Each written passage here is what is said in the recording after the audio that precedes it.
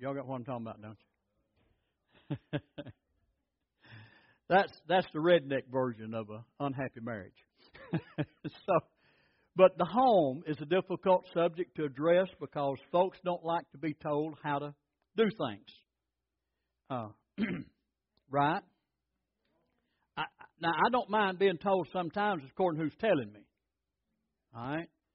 Oh, that's right. Y'all go to children's church. I got ahead of myself, didn't I? You see how nervous I am about this?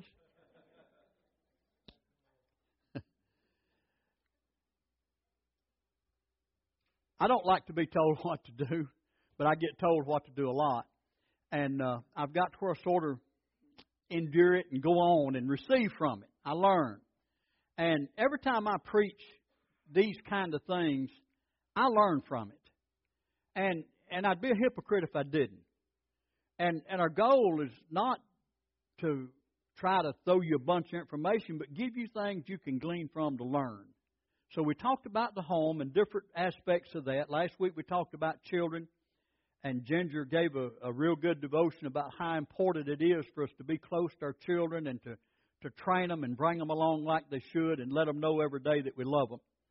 But this month, as we told you, we're going to be talking about finances. We're going to be talking about money, okay? And I've heard this time and time again. Well, all they want down there at that church is money. Well, every place I go has to do with money.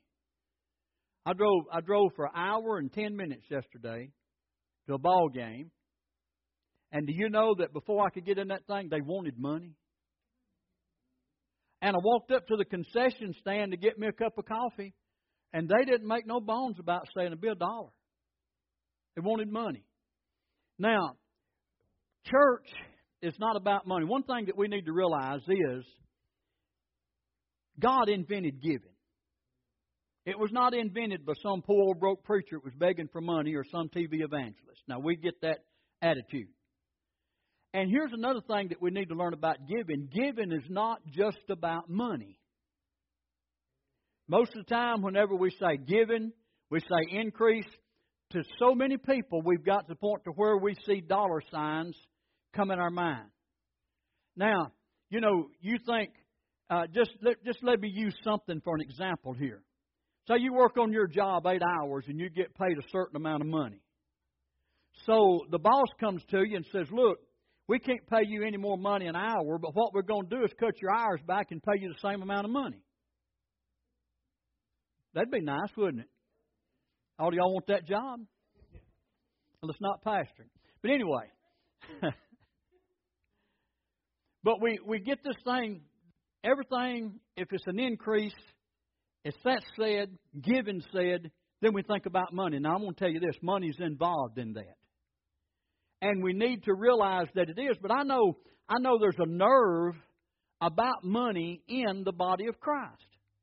Now, I will say this. We've got some folks in our church that give. They give, I believe, sacrificially. And so our preaching today is to encourage you that are giving to continue giving and to understand why we do this.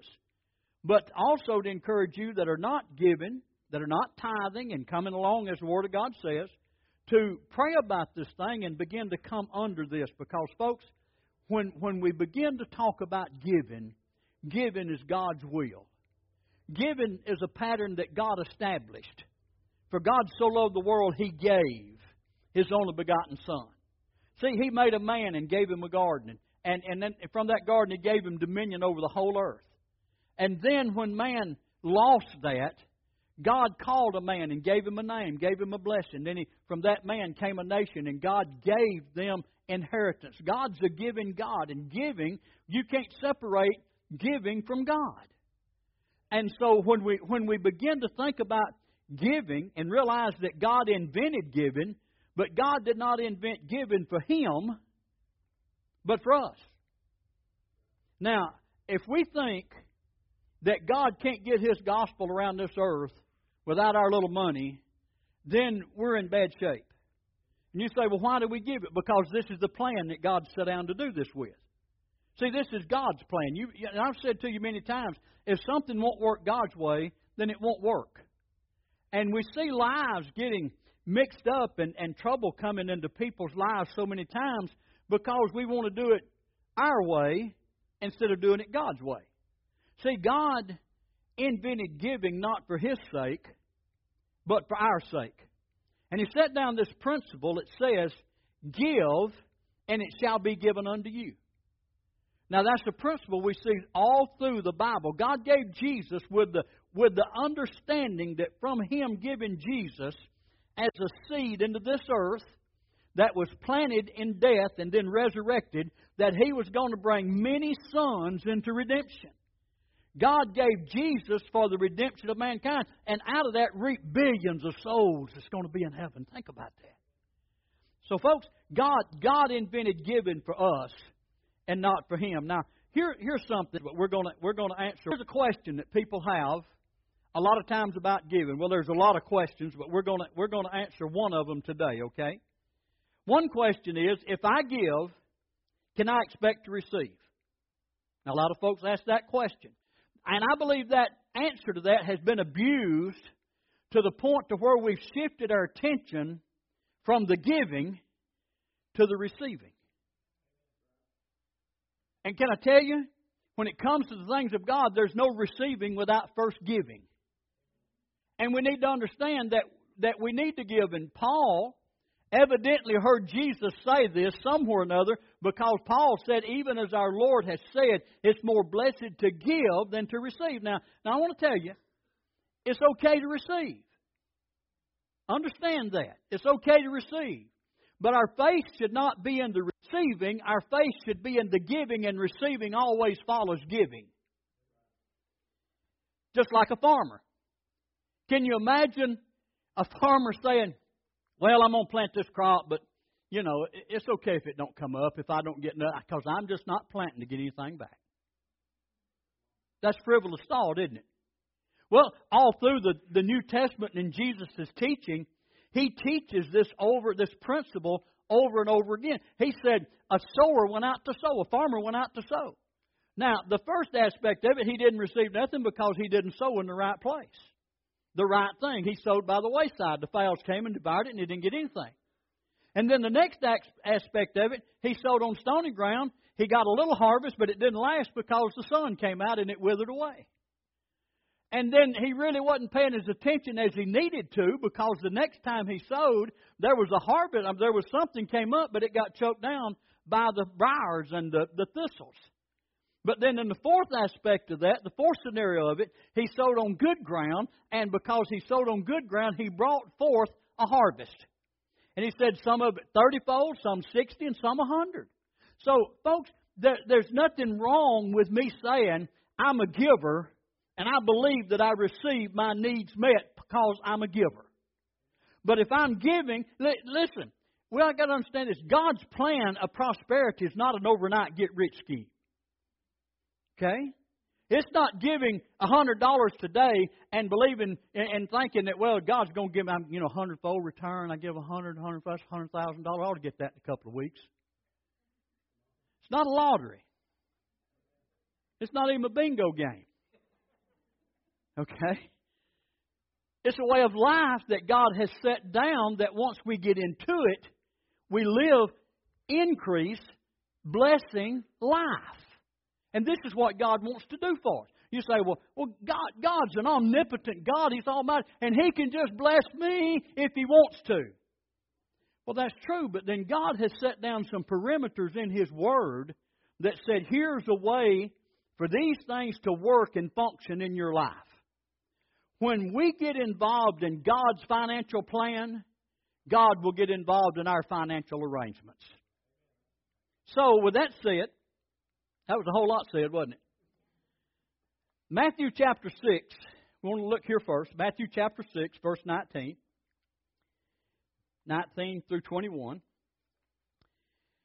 Matthew chapter 6, verse 19 says, lay not up for yourselves treasures upon earth, where moth and rust doth corrupt, and where thieves break through and steal. But lay up for yourselves treasures in heaven, where neither moth nor rust doth corrupt, and where thieves do not break through or steal. Where your treasure is, there will your heart be also. Now, folks, I want you to understand something.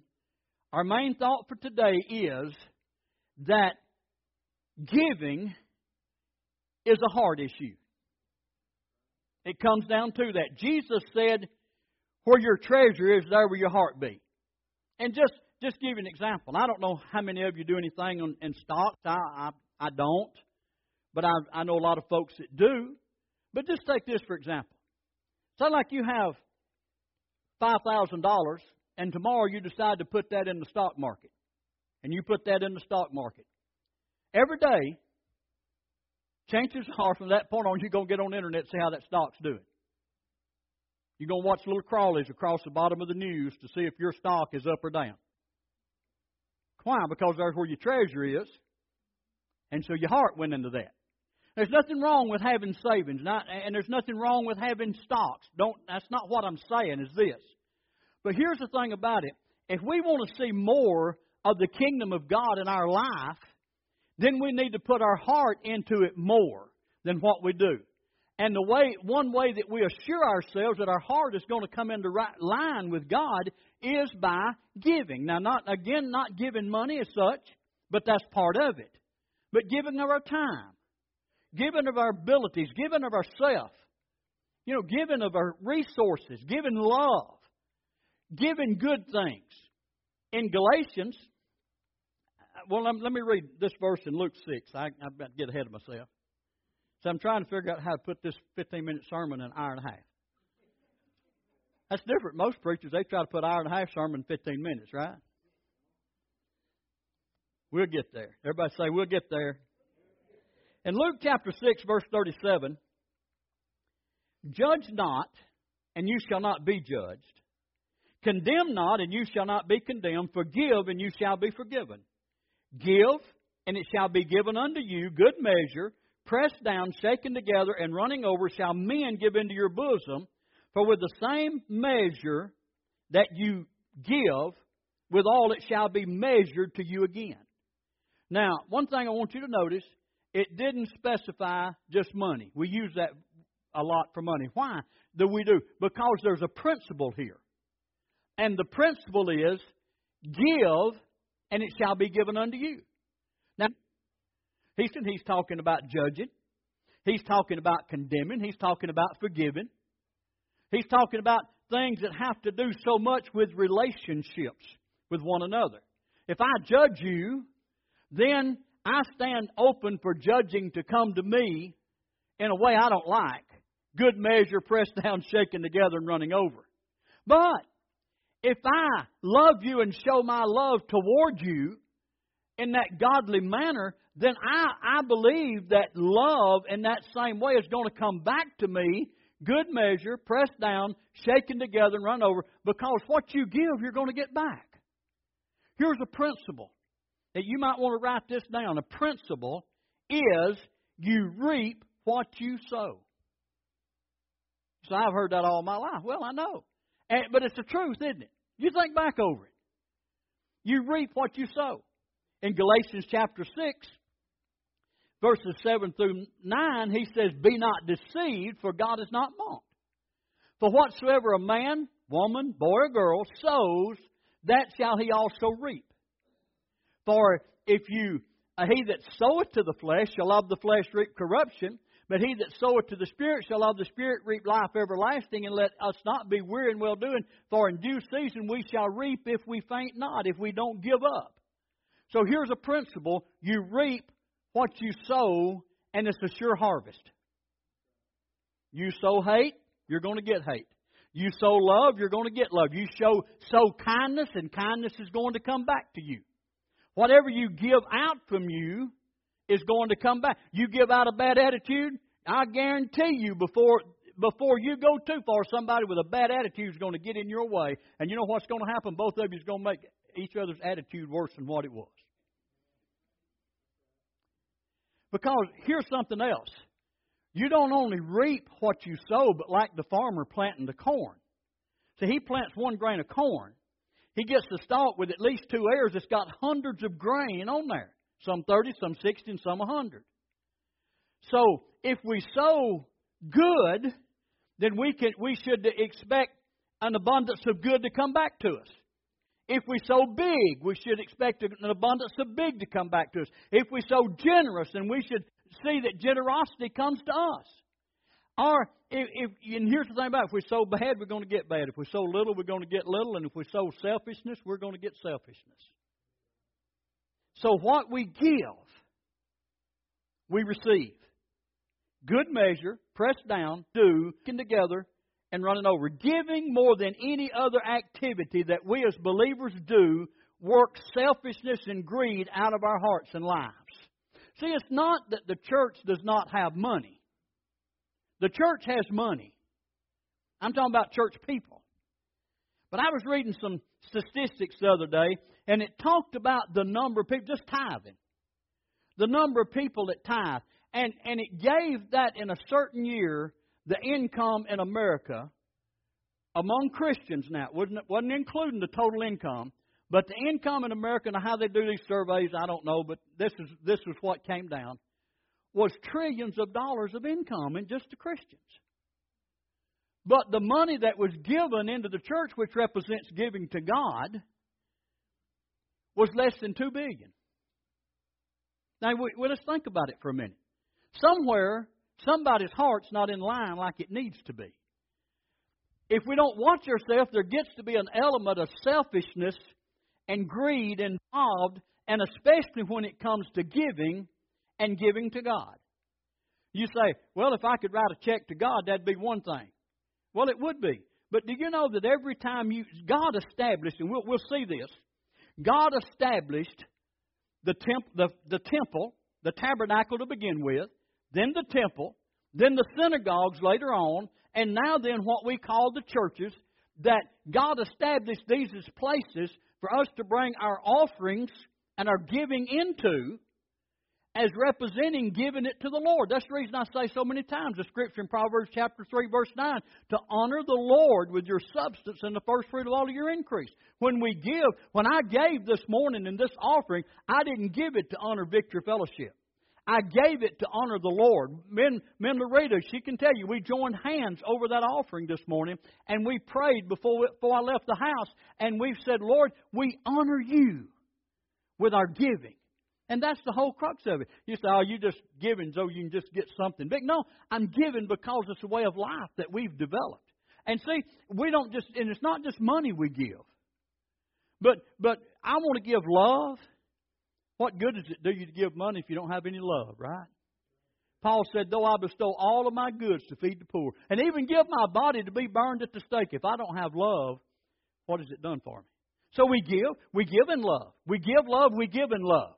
We give to help other people, but the problem comes back to having a selfish heart and a greedy heart. That's my money, I worked hard for it. But now, let's go back. Let's think about it. Now, I know I talk a lot about money, but we relate it to everything. Let's go back and look at something just a minute. Where'd your health come from to be able to go to that job? Who made it possible for you to have that job? I mean, just think about it. Well, I got out and I scrounged that job up on my own. Well, see, there's our problem then to being selfish. If we could realize that everything on this earth, the Bible says the earth is the Lord's and the fullness thereof. He owns the cattle on 1,000 hills. And you know, I was thinking about this the other day. He don't only own the cattle on 1,000 hills, he owns the hills that they're on. The grass they're eating. And like one old black preacher said, he owns the taters under the hill. So everything's the Lord. But God has let us be stewards over His possession. And then He said to us, all I want you to do, and He said, here's your starting point in being stewards, is give 10% back and then use the other in a godly manner. Now, I want us to look at this thing. We want to deal with this thing about a selfish heart, a greedy heart. Look in Deuteronomy chapter 15. Deuteronomy chapter 15. You say, oh, that's Old Testament. Well, it's Bible. And we can draw parallels from it. What did Paul tell the people in Corinth in chapter 10? He said these things happen for an example. The only way you know the example is to look what happened, right? And we can't take it and tear it out. But we can draw parallels from it because God, Folks, God wants us to see these things. So we're going to deal here for a few minutes. We're going to talk about the selfishness and greediness that possesses people, even Christian people. Now listen what he said in Deuteronomy chapter 15, beginning in verse 7. If there be among you a poor man of one of thy brethren within any of thy gates in thy land which the Lord thy God giveth thee, thou shalt not harden thy heart, nor shut thy hand from thy poor. Hardened heart. A hardened heart and a selfish heart is a lot the same. But thou shalt open thine hand wide unto them, and shalt surely lend him sufficient for his need in that which he wanteth. See, God, I want you to notice he said, that which God has blessed you with, that which God has given you. In verse 7, the land which the Lord thy God giveth thee, everything we have God hath given thee. I know we work. Sometimes people work hard hours, long hours, ungodly hours, under all kind of pressure. But it's God that gives us the increase. Y'all are not shouting real big, are you? But he said here, don't have a selfish heart. Don't harden your heart. If somebody has a need, then we as God's people ought to be trying to help meet that need. I got whipped over this week, y'all. Can I be honest with you? I got whipped over this week. Sometimes the same people coming around, $20 all the time, it just gets to wearing on you. $20 for this, $30 for that, $10 for this, on and on and on it goes. And we had somebody call this week and wanted money, and I told them no. But they called back and got Loretta, and she told them yes. And I'm sitting back here after she told me that, and I thought, well, God, these people, and God showed me, He reminded me of this scripture. Well, isn't that talking about Christians? Well, who's to say whether a person's a Christian or not? That's between them and God, right? But I sat there and I had to repent because I saw my heart getting hardened and selfish. Well, bless God, I work for mine, they ought to work for theirs too. That's the truth. They ought to. But folks, we can't let that govern whether our heart is hardened towards people or not. Because who knows that time that we give them that, show them God's love, that might be the very turning point in their life. You say, well, man, they've had a lot of turning points. Well, how many turning points did we have before we came to Jesus? Let's think about that. So, he said here, if you see somebody and they come to you and just want you to loan them money, give it to them. Let them have it. Because understand, you're in a land that God has given you. Yeah, I got whipped up pretty good about this. And so, now, does that mean, well, Pastor, everybody come along with a handout we're supposed to put into it? I think that God wants us to use some discretion. But when we use that discretion, it should not come from a hardened, selfish heart. Okay? There's times that somebody needs to be told no. And then why we told them no? Why that we're not doing this? Why? Because people need to understand that they don't need to be wards of the state or wards of the church and constantly never improving their life or anything. But until they get to that point, it's up to you and me to love them and care for them and to help them in situations. And if it means sometime saying no, then let's be able to say that no in love and then show them why to do it. Then another thing, he talked about a grieving heart. Verse 9 of chapter 15, beware that there be not a thought in thy wicked heart, or that the seventh year, the year of release, is at hand, and thine eye be evil against thy poor brother, and thou givest him naught, and he cry unto thee against thee, it is sin unto thee. Verse 10, thou shalt surely give him, and thine heart shall not be grieved. You hear that? When thou givest unto him, because that for this thing the Lord thy God shall bless thee in all thy works and in all that thou puttest thine hand unto. Have you ever given and then something happened And the devil come along and say, see, if you haven't been given that, then you'll have money to take care of that with. Have you ever had that? I have. I'll tell you this much. I sat there this morning to write out our giving check, and an amount come in my head, and I believe it was the Lord said to do that. I really do, because the devil don't tell you to give more than what you normally do. Y'all know that, don't you? God invented giving. The devil invented taking.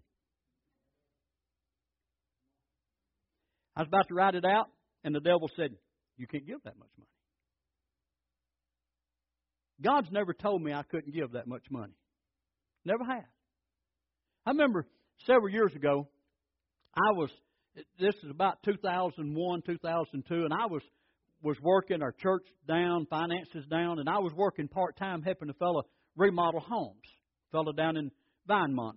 And I was working, and of course I didn't get to work full-time because he didn't need me full-time. So the check he gave me on that Friday evening, I didn't cash it. I just brought it home and I looked at it. And I looked at this check and I looked at these needs over here. Whew. So the only thing I did on Sunday morning, I just signed that check and put it in the offering plate. The whole thing. Just put it in the offering plate.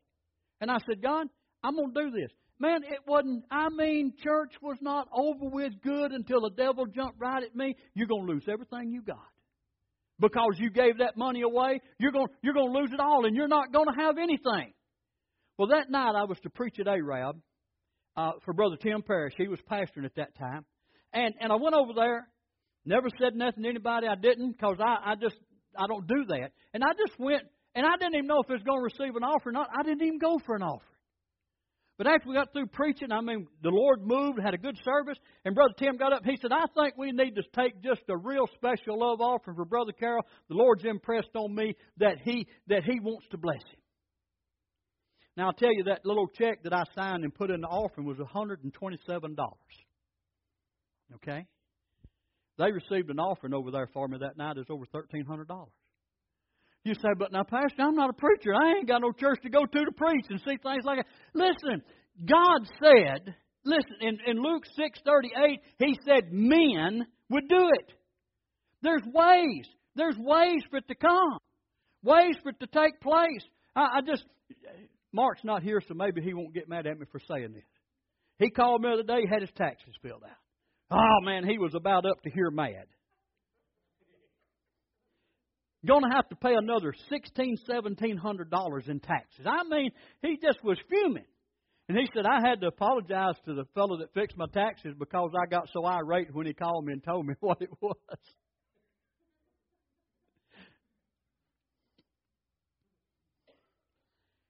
Then he called me yesterday and he said, I got to take my taxes back by the tax preparer guy.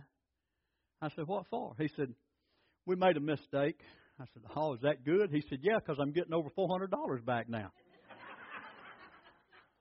Now, what I'm saying is this. There's ways. God has got ways and means, folks. And we don't need to question how God's going to do it. We just need to get past that grieving heart of when we do it. See, let me tell you, a selfish heart beforehand, a grieving heart afterhand. After we give. Am I grieved about what we gave in the offering this morning? Not one bit. No, why? Because I want to walk in the favor of God, the blessing of God. I want to be obedient to Him in every way that I possibly can. And giving is part of that obedience. Somebody say amen to make me feel better.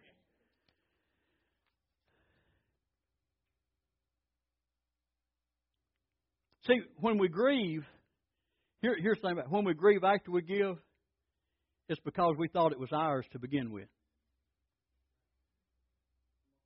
Mine. That's mine. That's my house. What if? I want to ask you a question. What would you do today? How would you react if in your quiet time tomorrow, you're before God, you're praying, and God said to you, I want you to give your automobile away? Most of us would say, that's got to be the devil. I rebuke that because I know God don't want me walking. But we know it's God. What would it do to so many of us It would grieve us. Let's be honest about it.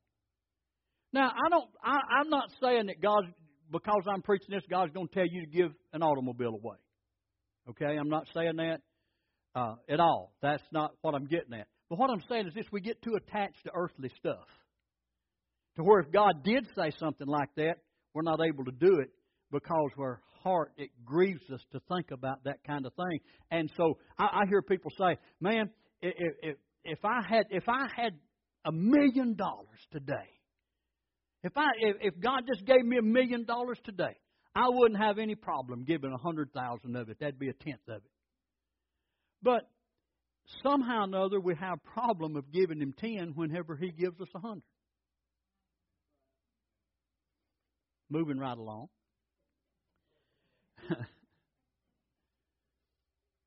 Then we need to, here's something else we do. We need to develop a generous heart. So we talked about being sure we don't have a selfish heart, being sure that we don't have a grieving heart. So at the same time, we need to develop a generous heart. If I were to ask you this morning, how many of you feel like that you're generous? You don't have to raise your hand, but how many of you feel like you're generous? Well, I did too this week. I thought I was pretty generous about some things. And I'm real generous about my compliments to people. I mean, I compliment everybody. I do. And I get complimented a lot. I mean, things like, you have a nice church, you have a pretty wife, you have a great...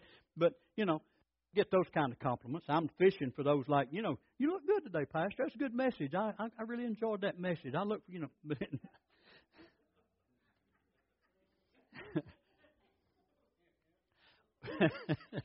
I turned red, didn't I? We're born selfish. You do not have to teach a little child how to be selfish. Little fella out playing. Here come a neighbor child over, and the neighbor child run over and pick up a toy, and he'll throw his down over. It's nice playing with that.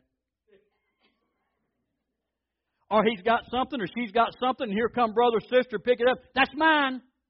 That's mine. I mean, it's way over yonder. I hadn't even thought about it in 3 days. That's mine. We get that way a whole lot. God wants us to grow up. He wants us to be a generous kind of people. Why? Because generosity releases generosity to come back to us. See, if you look in Luke chapter 6, verse 30, back up a few verses before this, he had something to say about that. He said in Luke 6:30, I didn't put that down, did I, Bo? There it is. You got it, though. Give to every man that asketh of thee. See, he's talking about what Jesus is trying to say. Develop generosity in your life. Give to every man that asketh of thee, and him that taketh away thy goods, ask them not again.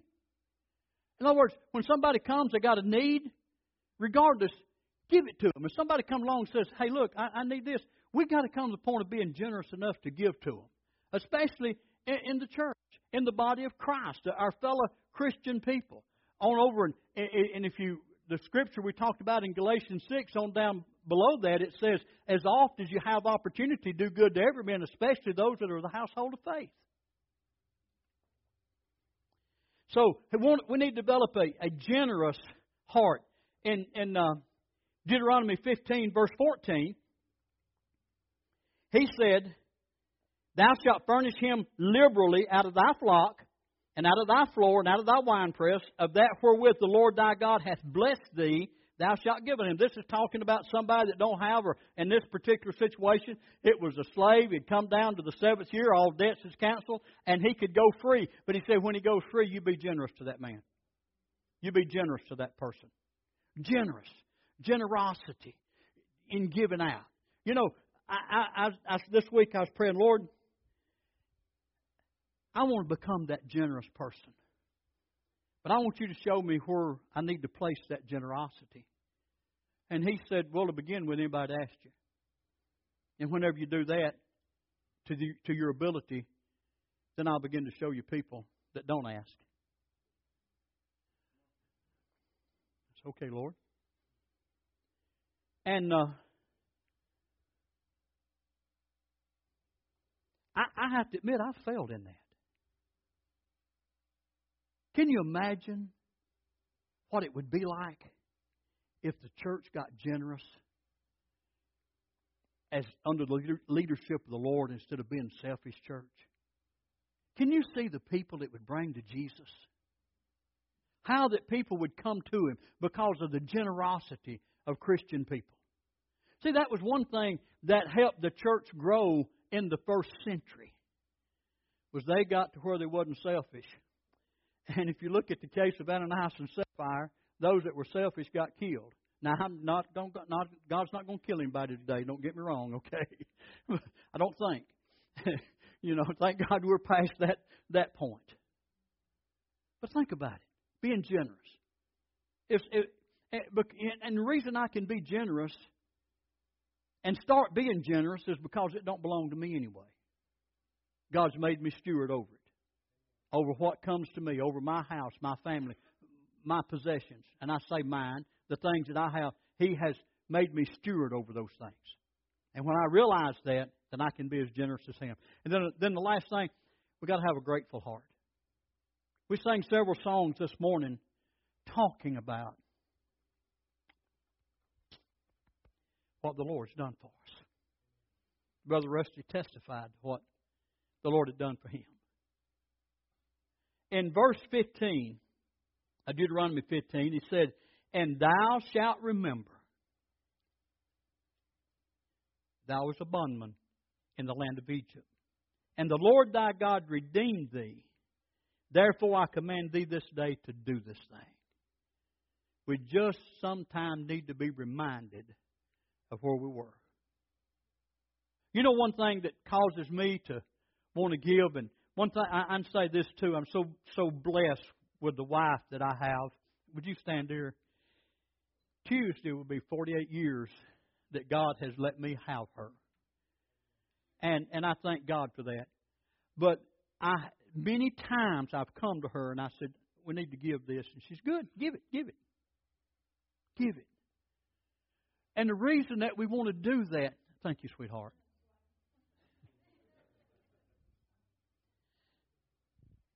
The reason we do that is because we remember back. I do. Before April 2nd, 1969, when I was broken, depressed, rejected, dejected, beat up by the devil, and surely on my way to hell. And I felt like, as I look back now, it seemed like I had one foot in the grave and the other on a banana peel. You've heard that old saying, hadn't you? I was going to hell as fast as I could go, as hard as I could go. But then that morning, the Lord came to me and saved me and redeemed me from the hand of the enemy. Look with me in closing in Exodus chapter 13. In Exodus chapter 13, verse 11. We'll talk about this more, but this is God introducing what He calls the law of the firstborn. God has first. He has firstborn, first fruits, tithes, which is the first tenth. But I want you to listen to what He said here. "And it shall be when the Lord shall bring thee into the land of the Canaanites, as He sware unto thee to thy fathers, and shall give it thee, that thou shalt set apart unto the Lord all that openeth the matrix, and every firstling that cometh of a beast which thou hast, the male shall be the Lord. And every firstling of a donkey shalt thou redeem with a lamb, and if thou wilt not redeem it, then thou shalt break his neck, and all the firstborn of man among thy children shalt thou redeem." Law of redemption. The firstborn. "And it shall be when thy son asketh thee in time to come, saying, What is this that thou shalt say unto him? By strength of hand the Lord brought us out of Egypt from the house of bondage. And it shall come to pass, when Pharaoh would hardly let us go, that the Lord slew all the firstborn in the land of Egypt, but the firstborn of man and the firstborn of beast, which therefore I sacrifice to the Lord, all that openeth the matrix, being males, but all the firstborn of my children I redeem." What do we see here? He said that you do this, and you do it, and you teach your children to do it. And one day that son's going to say, "Daddy, why do we do this?" And he said, you take him, you set him on your knee, and you tell him, son, our people, myself, we were slaves down in Egypt. Under bondage, starved, beat, sick, broke, didn't have enough. But God brought us out. He said, now take the lamb and redeem the firstborn I've ever won. He said, son, that's the reason we do this. Because we've been redeemed. Can I tell you, if you don't have any other reason, and this ought to be your first reason to give and be a giver and have a generous, grateful heart, is because you were on your way to hell. Nothing you could do about it. Regardless of how hard you tried to run the other way, you could not get away from the gates of hell that was swinging after you. As a matter of fact, most of us was running toward him and doing all we could to get there. But I want you to know, folks, the God that invented giving loved us so much that He gave His only begotten Son. That if I would believe in Him, I would not perish, but have everlasting life. You ask me why I give? You ask me why I want to be generous? You ask me why I want to do this thing? Because of what He's done for me. I'm not trying to pay Him back with my giving. No way. What can you give for a life? But I'm doing this because I love Him. Because He first loved me. I want to challenge you this morning. What's your purpose for giving? If you don't give, you need to think about that. What He's done for you. If you're not involved in tithes and offerings, you need to realize that. We're going to talk about tithes and offerings next Sunday. And see where that it's just as much a biblical principle for us today as it was back when Abraham started it with Melchizedek. Jacob continued it. And Jesus didn't destroy it. When He came, and the law that He done away with was the washings, the cleansings, the sacrifices, the ceremonies, the circumcision of the flesh, those kind of things He done away with. But the other aspects of it, folks, God said this is good, and we're going to continue doing it. But is Jesus Lord of your life this morning? Has He redeemed you? And you know for sure that heaven's your home. Father,